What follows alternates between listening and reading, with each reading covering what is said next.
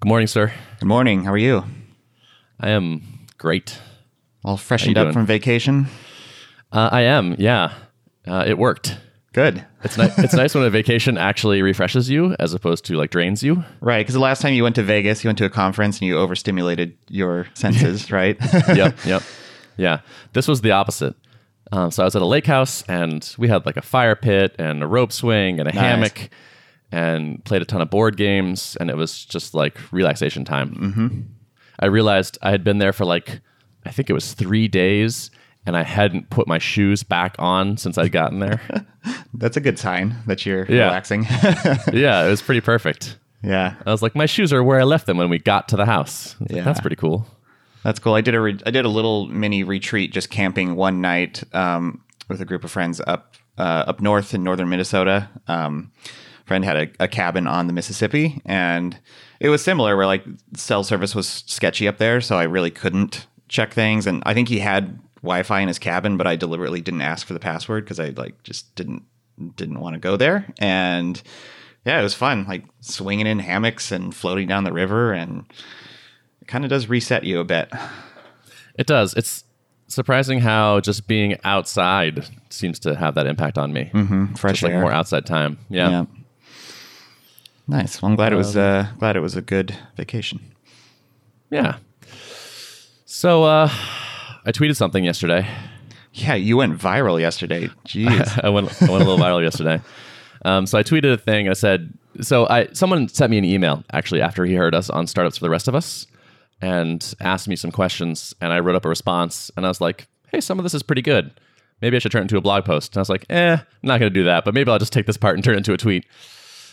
And so the tweet said, you can passively consume hundreds of articles and podcasts and learn far less than shipping one side project a year. And yeah, it went a little crazy. It's at like 800 retweets right now, which is cool. But I am re-experiencing a thing that I have experienced in the past, which is if you say anything on Twitter and it becomes somewhat popular, people will misinterpret it. Not to like whine about having a tweet do well, but I try to word my writing carefully. Basically, a lot of people are interpreting this as me saying, don't consume articles and podcasts. Like never consume articles and podcasts, only ship side projects. Oh, and by the way, side projects for sure means open source software that you work on by yourself. Community can be funny like that, can't they? Yeah, it's interesting to see people's biases projected onto a tweet, and part of that is not really their fault, right? Like that's like Twitter encourages this sort of like quick response and like skimming everything, and I sort of don't blame people for it, but I find myself in this position of kind of responding to people and being like, I didn't say that, I didn't say that, I didn't say that. I don't know what the source of these people's angst is, like the people who are choosing to have a negative reaction to it, but I think that's usually a good sign that you have said that like you're onto something good when there's an equal amount of haters as there are people in agreement with you. I think so too. I think so too. If there's no controversy, you probably haven't said something important. Right. Yeah. Like I think you want a little bit of an emotional response sometimes. Yep. So it could be born out of people like feeling like they don't have time to work on side projects. So now they're lashing out and saying like, this is a ridiculous statement, you know? Right. Exactly. Yeah. Totally. I also just think some people are wrong. Like some people are just responding to me and saying like some people just learn much more by reading. And it's like, well, I think you can feel like you're learning a lot more by reading. But I just had this experience in so many creative endeavors where you cannot read enough to come close to what you learn by doing a thing. In most activities, I think. Be it physical activities, be it coding, like intellectual endeavors, like I think it's just tough. And like, yes, you can prime your brain and like put some concepts in it, but you need that first-hand experience. Yeah, by making that statement, you're not saying that you cannot learn anything through reading or reading articles, which is obviously not what you said, but I found this to be true where when you're making statements like this, and whether we're talking on a podcast, writing a blog post, or writing a tweet, like you can't, obviously you're going to state things in a way that sounds absolute, but it's like poor writing style to just like always put like a sometimes or in usual cases, you know, you just kind of have to make statements, and it should be clear, people knowing who you are, that you're not saying like, this is 100% true 100% of the time. It's like, it's kind of just a rule of thumb, right? Right. So Yep. Like it starts with like, you can. Yeah. Like it's not like all people who X experience Y. Yep. But yeah. Nice. Well, that's congrats cool. on the It's- virality. It's thanks. That was fun. I was like, whoa, that's a lot of activity. Kudos. Do Yeah. you know what the catalyst was? Was it just like, did someone don't really know. popular retweet it or something? Or was it Yes. just, I don't know. Well, I don't. Yeah. DHH retweeted it. oh, okay. Well, And he has like 250,000 followers or something. I don't know how it came across his feed, but I think that was when I saw that happen is when I noticed the numbers start to go crazy. Yeah. And then he retweeted me again this morning when I was about me bitching about Medium. So you're getting all the DHH love today. yeah. So yeah, that's cool. And business stuff. I'm working on hiring a designer. I'm talking to somebody right now. I need some design elements for the course. Like, I'm talking to Tom, the phenomenon, the Irish car bomb, Obarski, about making some bumpers for the videos. So like an intro and an outro. And so I want I basically like need a course logo at the very least. And probably it's looking like a sales page. I'm not sure how much custom markup and such I'll need for a sales page because I'm probably going to use a platform that gives you a sales thing, like a WYSIWYG type deal. But I'm going to need some stuff. So I'm in chat. I'm emailing some people. And yeah, that's coming along pretty well. I think I'm honing in on what I want to be in this, like the premium tier of the course, like the second tier. I really don't, I've said before, but I do not want to launch with a single tier. I just think I would just be leaving huge money on the table. So what I'm thinking right now, and I think I'm going to email my list, or at least part of it. I've learned that if you email hundreds of people, you will regret it. Mm-hmm. Like people just process emails slowly. And so like sometimes I'll ask a question of a list and it's like 2 months later, someone's like, I think you should do X. It's like, well, thanks. But so what I'm thinking right now is, so like the base tier will be just the videos. And then the next tier up will be the videos plus the source code of all the examples. So I have all that stuff, and I made a branch every time I recorded a video, so you can like flip between master and my finished branch and see the diff, which I think will actually be handy. And you can also like play back the commits as I build up the example, so you can kind of see how I work on simple Rails apps. And then also I have these two side projects, Briefs and Trailmix, that I built over the years, which are actual revenue generating production Rails apps. And those code bases are open source already. People can already go see them. But I was thinking of recording a tour of each of them. So like, here are some interesting points and decisions we made as we built these things. And like, maybe even like, if I were going to come and refactor this class here, I might do this kind of thing with some like, and then it's kind of like marrying the refactoring ideas that were generated on example apps, but saying like, in the real world, here's what I might change about this thing. And then to continue that theme, I actually found I found a decent number of open source Rails apps that are not amazing code quality wise. I think I'm going to do like another like live walkthrough of just sort of like a tour, basically like spend a couple hours making some notes on it and then just walk through it. Yeah. Nice. So, that's cool. I like that. I think it's a good idea. Yeah. Cool. So you vote yes on my do. survey. Yeah. Okay. I vote yes. Yeah. I've that touring the app and like pointing things out I've done before as a consulting engagement back when I was at Thoughtbot. Like I had a company send me their Rails app and I just like went through and made notes and then gave like an hour talk on it. And I think it was really useful. Like you can actually convey a surprising amount and it's particularly relevant because that's their app. And like, oh yeah, I know the order creator is a mess, but Ben is pointing out some specific things about why it's a mess and how it could be better. And so I think it'll be useful. I bet if you ever wanted to pick up some consulting income, you could probably make some bank doing that. So I'm considering a third tier that is that. Yeah. I don't know for sure if I'm going to do that, but we'll see. But something like sort of like a prepackaged consulting engagement for X thousands of dollars where I actually do that for your app and maybe come to your office and pair with people or maybe just do it remotely or unclear, but yeah, something along those lines. Over the years, like pre getting into Drip and all that, like when I was considering doing consulting things, like what attracted me the most attractive model to me was like the model of flat fee, limited scope instead of like some kind of hourly engagement that can kind of spiral out of control. I don't know. I like the simplicity of like, this is what you're getting. It's basically a product, but it just includes a slice of my time, you know? Yep. So totally. I might put that in there at a really high price, almost just to make the rest of it look cheaper. And then if someone does want it, it's like, wow, okay, I accept this very high rate. I mean, you could put too like limited availability, like we have 10 slots and that's it. For sure. You know? Yeah, I would definitely limit it. I would be surprised if that tier flew off the shelves, but I would definitely not just offer my time up en masse like that. Yeah, I've been dragging a little bit on setting up the meetup tour, but that's one of my goals for next week is to actually get some stuff on the books. But yeah, other than that, I'm pretty pleased with how things are coming along. My post-vacation week has been reasonably productive. Okay, that's good. Yeah. So aside from, let's see, you're doing design stuff on the sales page, bumpers on videos. So you're on track then to hit your launch date, you think? What did I say my launch date was? I believe it was was it second week of September? I can't remember actually. That sounds about right. Yeah. I don't know. I don't think I'm going to hit second week of September. I think it's going to be the end of September.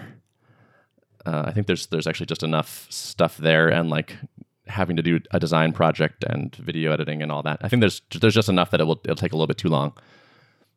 So I think I'm about a month out from launch. Do you want to talk about David's thing, or do you want to do some drip stuff and then talk about David? Yeah, I have maybe just a few drip updates, and then we can kind of dive into that. Last few weeks, I've been onboarding a new developer onto the core product team, which has been really, really nice. We've been focusing a lot of effort on kind of back-end opsy stuff. Now, like on the core product side, which is we've kind of subdivided into two teams, one to handle like servers and database and all the heavy scaling stuff, and then the team that's kind of cranking out customer facing features. It's been pretty much just me and Ian Nance, who was on this podcast a few episodes back, interviewed him. He's been on the team for a couple of years, so he knows the code base in and out, and so he's really productive on cranking out features, but it's really just been me and him primarily focused on features, and I haven't written a whole lot of code recently. So there's been a large demand for more developer time on core product side. It's been great just getting a new smart developer onboarded. He's doing really well and feels good. I've been trying to proactively pair a lot just to accelerate his learning of the code base. And as may not be surprising, it's been working pretty well. So another vote for pairing. Yeah. Have you been experiencing that nice like new person on the project thing where you're like, oh, this shouldn't be like that? You mean like him noticing things that? Yeah, or you as you just teach him the ropes and say like, this thing's a little bit wonky. Like, why is this wonky, by the way? Yeah, I have. Yeah, I mean, we're starting with kind of a quasi admin area task that's a little bit lower risk than one that's facing customers, and there definitely are some parts of that code base that are a little bit old, a little bit wonky. And the cool thing is, I pointed out some of the areas that were not so good, and then as part of his task, he's done a bit of refactoring, but not in like a total bike shedding kind of way where 2,000 lines of code changed and massive refactor, but like just enough where it's like, yeah, I can still read this diff cleanly and I can see what you're doing and I like it, and it's making the code better, but it's not like spiraling way out of scope. I really like that. And he upgraded our version of RuboCop so that it's compatible with Atom plugins for automatically linting as you save files. And he found a little performance issue where we were stuffing things into an array instead of freezing it in a constant or something. And he was like, this appears to be 3 times faster. And he just came across it. I was like, this is awesome. I need more of this. Yeah. Is this person, they're not remote, right? No, they're local here in the office. Okay. Yeah. Yeah, so that's I've been having a good time with that, and yeah, we might be expanding even further. Ooh. So nice teaser. Yeah. Are you hiring, by the way? Looking for engineers still?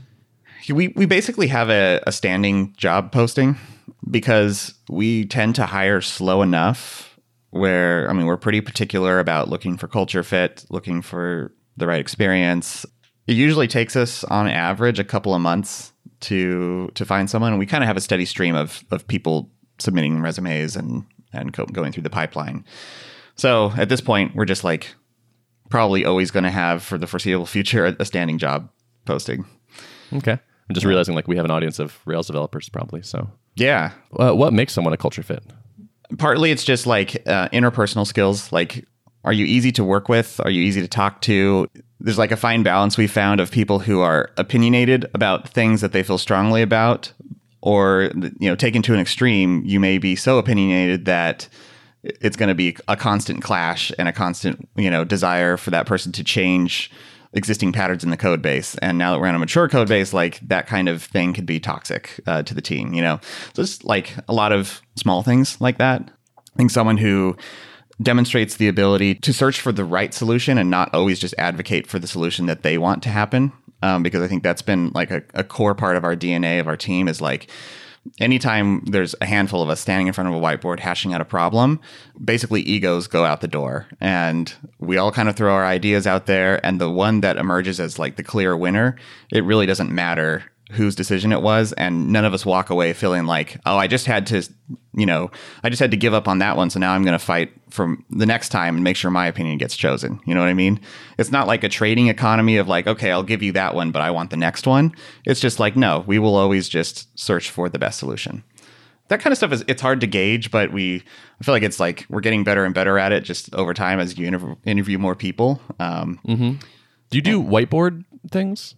No, not really. Do you pair with people during the interview? So usually we have the first interview is just discussing just a conversation. And sometimes we will actually look at code if they have code to demonstrate and kind of walk through like, okay, what's an interesting project you're working on recently? And is it something you're able to show us? Unfortunately, a lot of times people in the commercial software industry can't actually show code, which is just the nature of the beast. But, sometimes it's like, well, it's not like we're stealing anything. Yeah, if you like copied a couple files out of an app you worked on, is that Right. really? Right. I don't know. Yeah. That excuse sounds a little flimsy to me. Yeah. Yeah, that's usually step one. And then we will generally do, if there is like a question about like specific coding chops, we'll usually pay for a test project. So, just buy a few of their hours and give them a simple project that loosely simulates something that they would really be working on. I'm not a believer in the computer science-y exercises on whiteboards or binary trees or anything like that. So that's cool. I like coding projects as a interview tool. Like seeing how someone actually writes code, but not under pressure of an interview. I think that makes a lot of sense. I remember, like, I haven't interviewed in a long time, but Thoughtbot does pairing interviews, and I do remember freezing up a bit during the pairing. And it's just like, you just get to this point where like, I can't move forward, like, and then your brain's like, oh God, you're screwing up, stop screwing up, like make some progress, like, I don't know how. And it's just, I felt myself performing substantially worse than I would normally, which means it's just not a great signal. I guess you can sort of scale for that, right? If you're an interviewer and say like, okay, I'm assuming someone's 30% more competent than we see in the pairing, but right. Yeah. It still feels pretty imperfect. Yeah. I think the closer you can get to simulating real life, the better. And like when you're pairing with that person after they've gotten the job, they're not going to be under the pressure of an interview. So if there is interview pressure introduced, then you gotta account for that in your evaluation. And so, yeah. Okay, that makes sense. Yeah. So Sweet tangent, bro. Yeah. Another thing that I've been thinking about lately, I think I mentioned this on a prior episode, is just kind of the level of signal to noise in our notifications that we're getting from all the various systems. And this is your horse. This yeah. is the horse you ride. Yeah. So one thing that we've been tossing around is like just allocating a certain amount of time for all developers every week to kind of pull issues out of this bucket that I've been labeling with noise in GitHub and just kind of hammering through these maintenance tasks. Most things kind of flow through the normal channels of like we end up finding the best person to work on the project and we assign it and it ends up in their queue in an ordered list and they always know what to pull off next.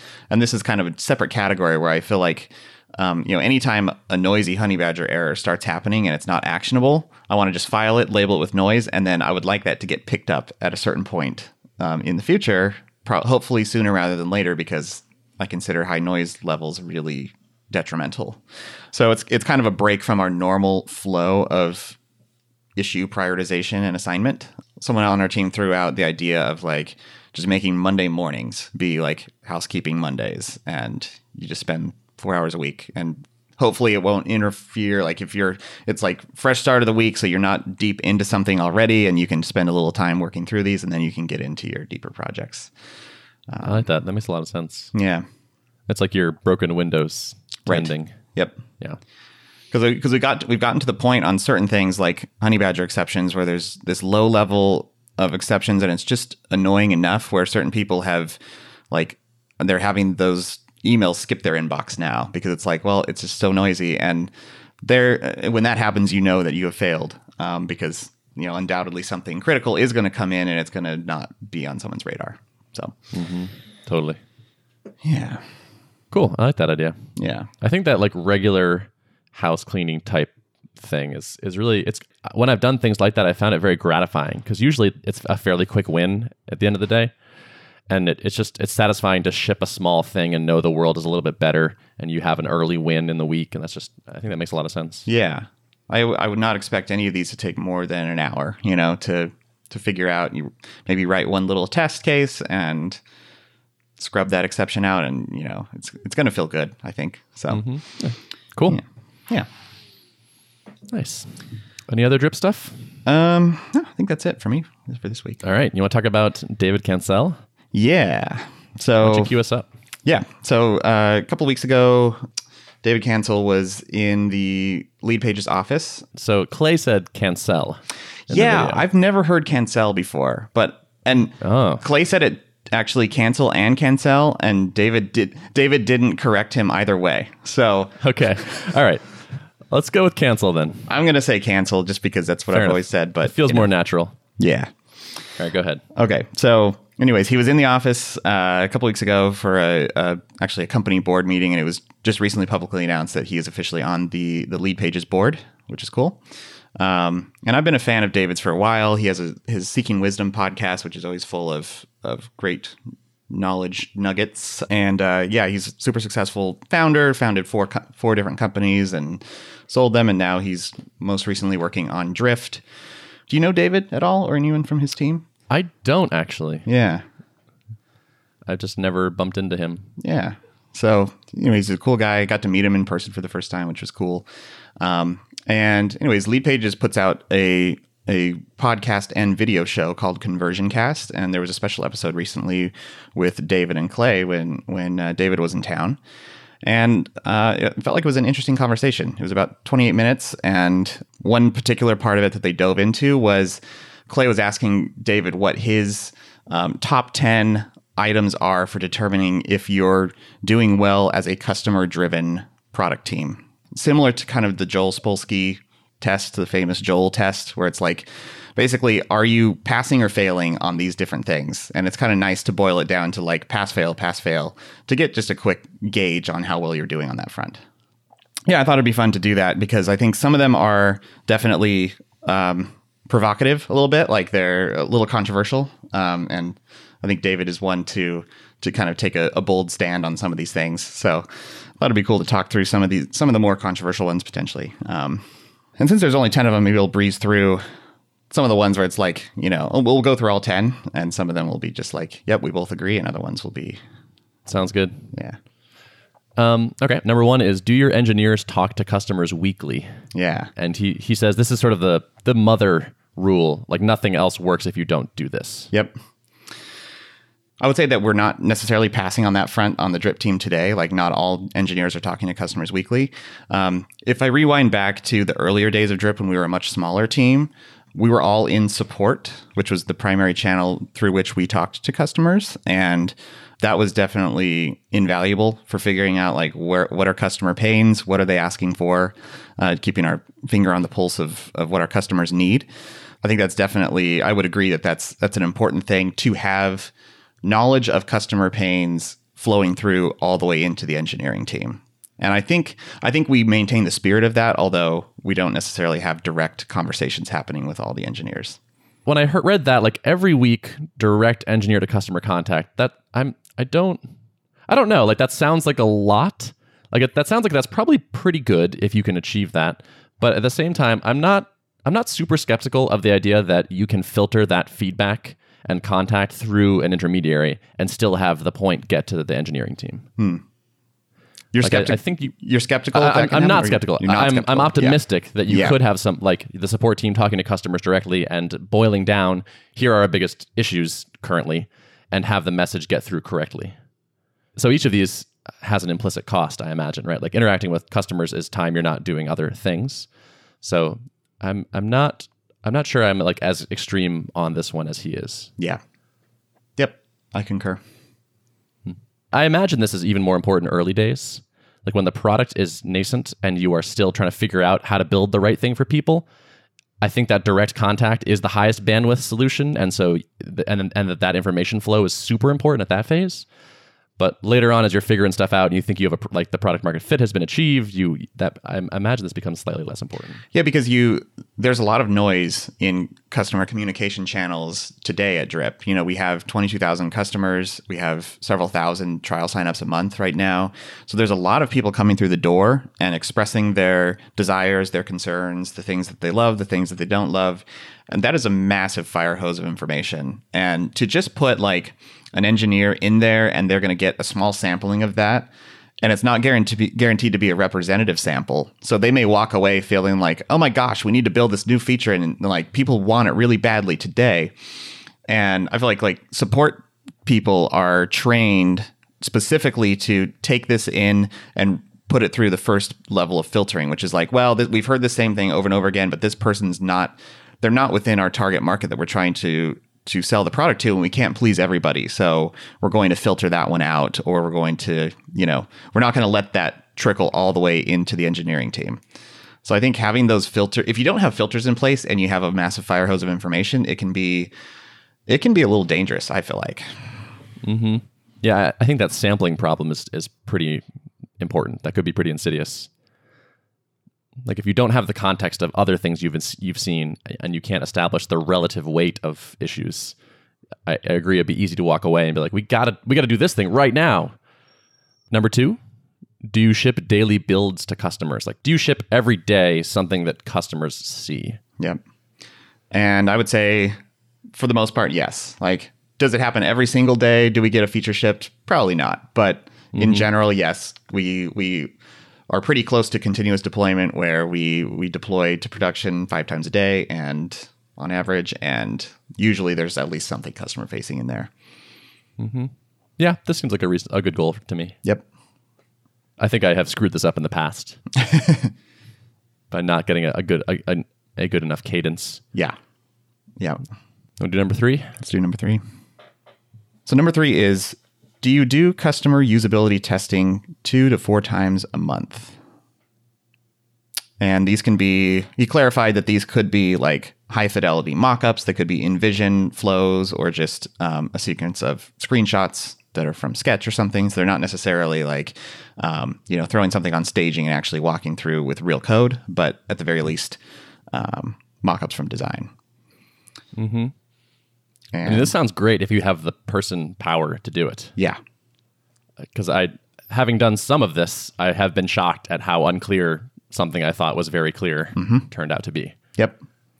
Yeah, I think one of the ways that I've seen it done internally is using, I think it's called Full Story. And it's like, kind of anonymized usage recording, so you can see what people are stumbling over in the UI, and that's one way to just kind of screen through and see, like, trying to spot glaring usability issues. And we've also done this. Our head of design will do this more so internally because we have a large enough team and we use Drip in house. So he'll often take potential new flows and bring them to the marketing team and have them give feedback, and then we'll throw stuff in staging when it's at that point, when it's coded up, and he will stand over their shoulder and watch them use it. And I do think it's generally valuable. I don't know how often it actually changes the feature in a meaningful way. It's probably, I wouldn't say it's a majority of the time, but I think there certainly is some valuable information to come from that. You should be doing this early on for sure, when you're pre-product market fit, and then afterward, I think it's a good goal, to try to do this on a regular basis. Sure. Number 4 is, do your engineers handle daily project management work? I thought this was an interesting one I'm not quite sure I understand his point fully, but I think it's the idea that like engineers are managing their own schedules and like knowing when to pull new things off and planning out features and things like that. Is that how you took that one? Yeah. So I'm assuming, I'm not sure, how exactly the next up things to build end up in the bucket of things to do. I don't think it was totally saying that like engineers are the ones that are coming up with what exact features to build and then just doing them totally uninitiated, But I feel like at the very least, these things need to end up somewhere in a queue where it's like, okay, here's a list of things that we could be working on. And now the engineers are free to pick out the ones that they find interesting to work on. I don't know. This is one where I feel pretty strongly that you need to have product leadership involved in what's being built next.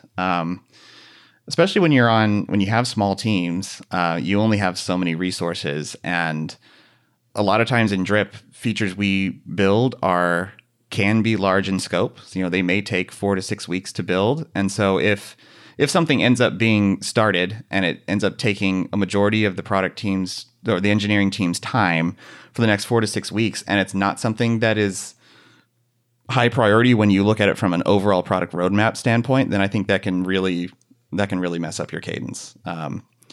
I think it's like the first thing we talked about, where like context is really important, and it's easy to not have that context. And I've seen that happen even on like small teams, like on Upcase, like with 2 people bringing a new person on the project, and sometimes they would sort of self-select their next thing and open up a pull request. And it was like, okay, like sure, this is fine, but like this is not the most important thing. Right. And a cost comes with, like, as soon as code is proposed, like I always want to make sure that code is reviewed, that we move it along and it doesn't sit there and get stale. It does happen sometimes, but that's definitely not the way we want to operate. But if something is now like, okay, there's code ready to review, and there's a cost to reviewing it, there's a cost to QAing it, to shipping it, and to iterating on it. And if it's not something that's high priority, then you're potentially paying a pretty high cost for something that you shouldn't be tackling at that time. And I think there's another factor here, which is that engineers like to work on interesting problems. Mm-hmm. So if you give them a list of things, they will tend to choose the thing that looks like the most fun to code. Right. Which is not necessarily in alignment with what the customer needs. Like oftentimes the things that are going to help the customers the most are the most gnarly, like they're the most difficult UI challenges, or they're like something performance related where it's just not necessarily that fun to go in and like make this report function 20% faster. It's like, that's the dirty work. That's not necessarily the fun work. I enjoyed that work, by the way. Do you? Yeah, the optimization stuff I find really fun. It's very satisfying. Yeah. It's you have like such a clear metric of success. That's true. I do like measurability. Like if you can say, the more tangible it is, the better. And like faster, better. Like it's like now this thing goes faster. It just feels good viscerally. Mm-hmm. Yep. Yeah. Okay. Next.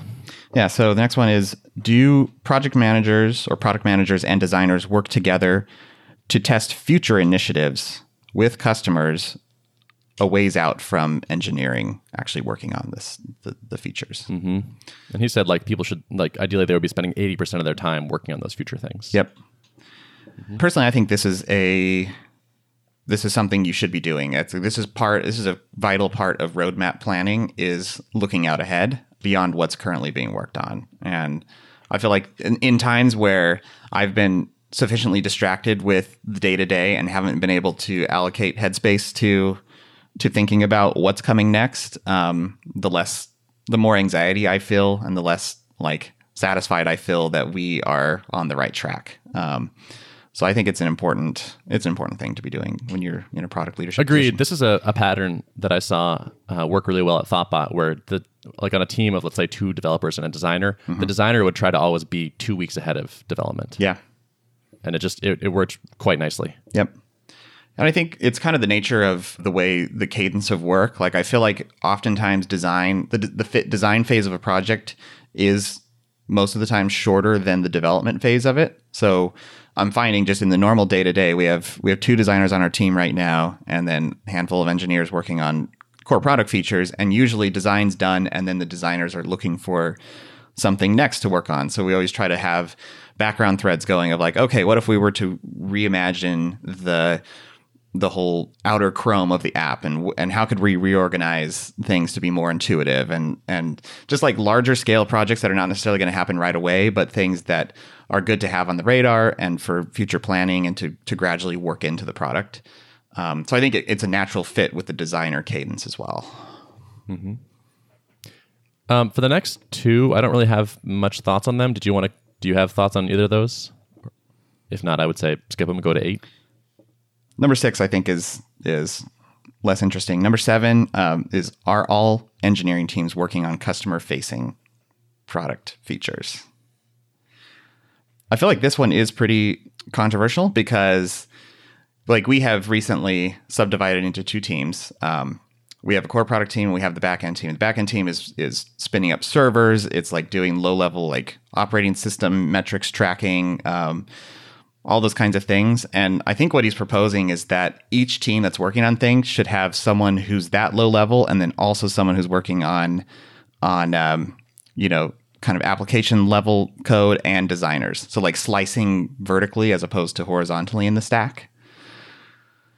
And that doesn't sound very feasible to me. Like as we that was kind of how we operated, where we all kind of worked on all the way through the stack, all the way down to server administration. But as we've needed more rigor and, we now have 80 servers, things are much more complex to manage. We've gradually moved towards having a team of specialists who are focused on that end of the stack. And I'm not sure it's really important for someone who's working on low-level DevOps stuff to be like talking to customers daily and thinking about like some new toggle switch to add to the app. You know what I mean? Yeah, I agree. Yeah, it seems a little extreme to me as well. I believe in the value of that specialization. That makes a lot of sense to me. So number 8 is, did you replace your internal engineering metrics with customer metrics? So the idea is, do you only give credit for customer-facing metrics like churn or issues or adoption or revenue, NPS, things like that? The opposite in his mind was like releases or pull requests or whatever. Like, don't measure your dev team based on like code produced, but actually things that customers care about. I haven't like heard that explicitly framed that way, but I think that makes a lot of sense. I think it's a good way to think about it. Yeah, I like that. I mean, we've talked before internally, like just kind of thought experiment of like what are the key performance indicators for a development team and how can we measure it? Because people who think operationally want to have those kinds of metrics for all their teams. They want to know like, all right, how are they performing and can we put a metric on it so that it's measurable and consistent and it's not totally subjective? I struggle even today finding a single metric that actually makes sense for a development team. It's certainly not hours worked in a day. It's certainly not number of commits or lines of code changed. It's not number of pull requests even, because that varies depending on the scope. So what is that? And I think ultimately, for the most part, it doesn't matter. What matters is how is the customer being impacted by the work that the product team's doing. So yeah, I on a whim, I asked Kent Beck if he had a metric for developer productivity, and he said something like, "Not yet, but I've only been at this for 30 years or so. Yeah, so we'll see." Yeah, and I was like, "All right, well, yep. Kent Beck still doesn't know. It's probably not a useful chase." It feels like it would be really difficult. Like I like that the focus is on the customer facing things, although it feels like it would be real hard to be like, okay, this development team, how did you impact churn this month? Like it feels like it would be hard to associate those things, like a noble goal, but how do you actually tie them together? Yeah, I think trying to attribute any kind of high level metric like that to a specific team is like not gonna ever work.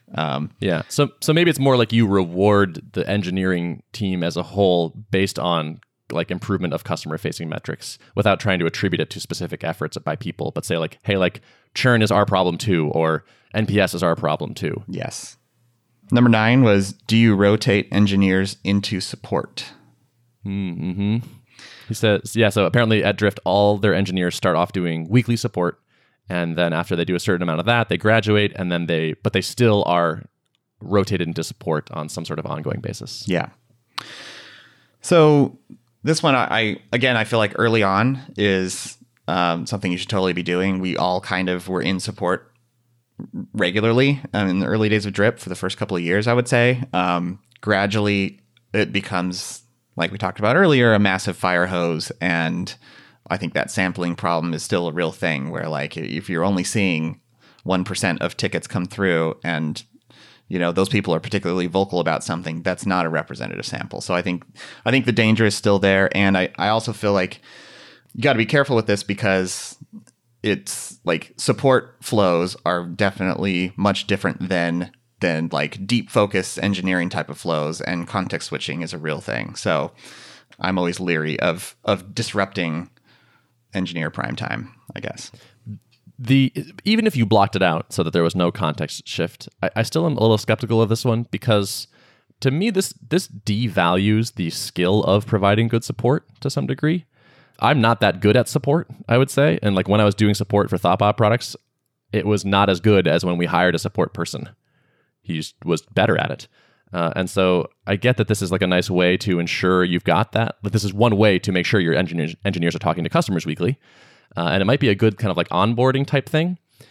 But yeah, it's like your engineers are probably not going to be great at this job. So why drop them into it on a regular basis? Yeah. I mean, I found for myself, I tend to think through problems from an engineering perspective. And my natural inclination is when I hear one little usability issue, I want to get on it and fix it. Like I naturally want to do that. But a lot of times there's some workaround that's maybe not perfect, but it's good enough. When I see support telling them, "Oh no, we can't do that exactly how you're describing, but here's a small workaround," the customer's like, "Great, love it," and they're satisfied. And right. But my perfectionist engineering side of me is saying like, "Oh, but that's a subpar thing, and the customer's probably not going to be ultimately satisfied, but I can make them even more satisfied." When really like support's like, "No, we've tested this and we've discovered that this workaround is perfectly fine, and customers don't care." And so right. It's like, I think you're like, "But there's a nail there, and I have this huge hammer." Right, exactly. One of the good things about engineers having contact with customers is they start to get a sense for what really is important and what's not. And I think they mentioned an anecdote about this. Clay brought it up where an engineer was proud of the fact that they had spent time optimizing the performance time of a color picker on the Leadpages builder. And if he would have been talking to customers, he probably would have realized that was not a good use of time, because like if it took a few milliseconds longer, the customer doesn't even care, right? I don't know. I still think there's ways to get this transferred without necessarily requiring everyone to be answering support tickets, whether it's like shadowing support or just having regular contact with the support team. Yeah, I think there are certainly multiple ways to get at the same ultimate goal. Mm-hmm. Yep. Number 10 is, do you celebrate customer-facing releases every week or month? Oh yeah, launch juice. I'm pretty into that. You want to say what the launch juice thing is? Yeah, so we have way back, a few years back, we subscribed to one of those little snack box things, and most of them were pretty ridiculous. Like, I don't know, like these kale-based snacks that had no flavor, and like. But one of the lasting things we discovered through there was this apple cider vinegar called Fire Cider that has like habanero in it and a bunch of other really spicy things. And now it's a tradition where when we ship anything customer facing or just any big deal we need to celebrate on the drip team, we all take a shot of Fire Cider. Mm-hmm. So I like it. Yeah, that's a lasting. That's tradition. a nice tradition. I feel like that's like a nice little cultural thing. Like you get to be on the inside and you know what the tradition is and how it works. I think the bigger point here is deciding what you reward is such a great way to set the direction for a team. Like you can say, our goal this quarter is to do X, Y, Z, but it's really like what people receive recognition for in front of their peers that I think gets done more often. We're wired for that, and it just works really well. Mm-hmm.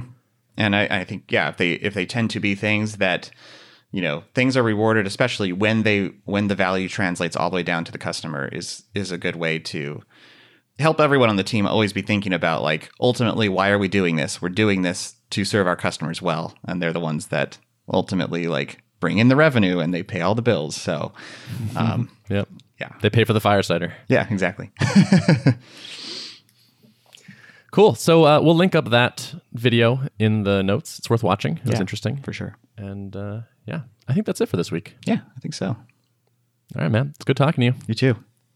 If you'd like to access the show notes for this episode, you can go to artofproductpodcast.com. Hey, everyone, before we go, just one quick administrative note. Derek and I are going to take the next week off. It's the middle of summer. I'm traveling, so we will not be releasing a podcast next week. But after that, we'll be back on our normal schedule, and we'll see you then. Thanks. See ya.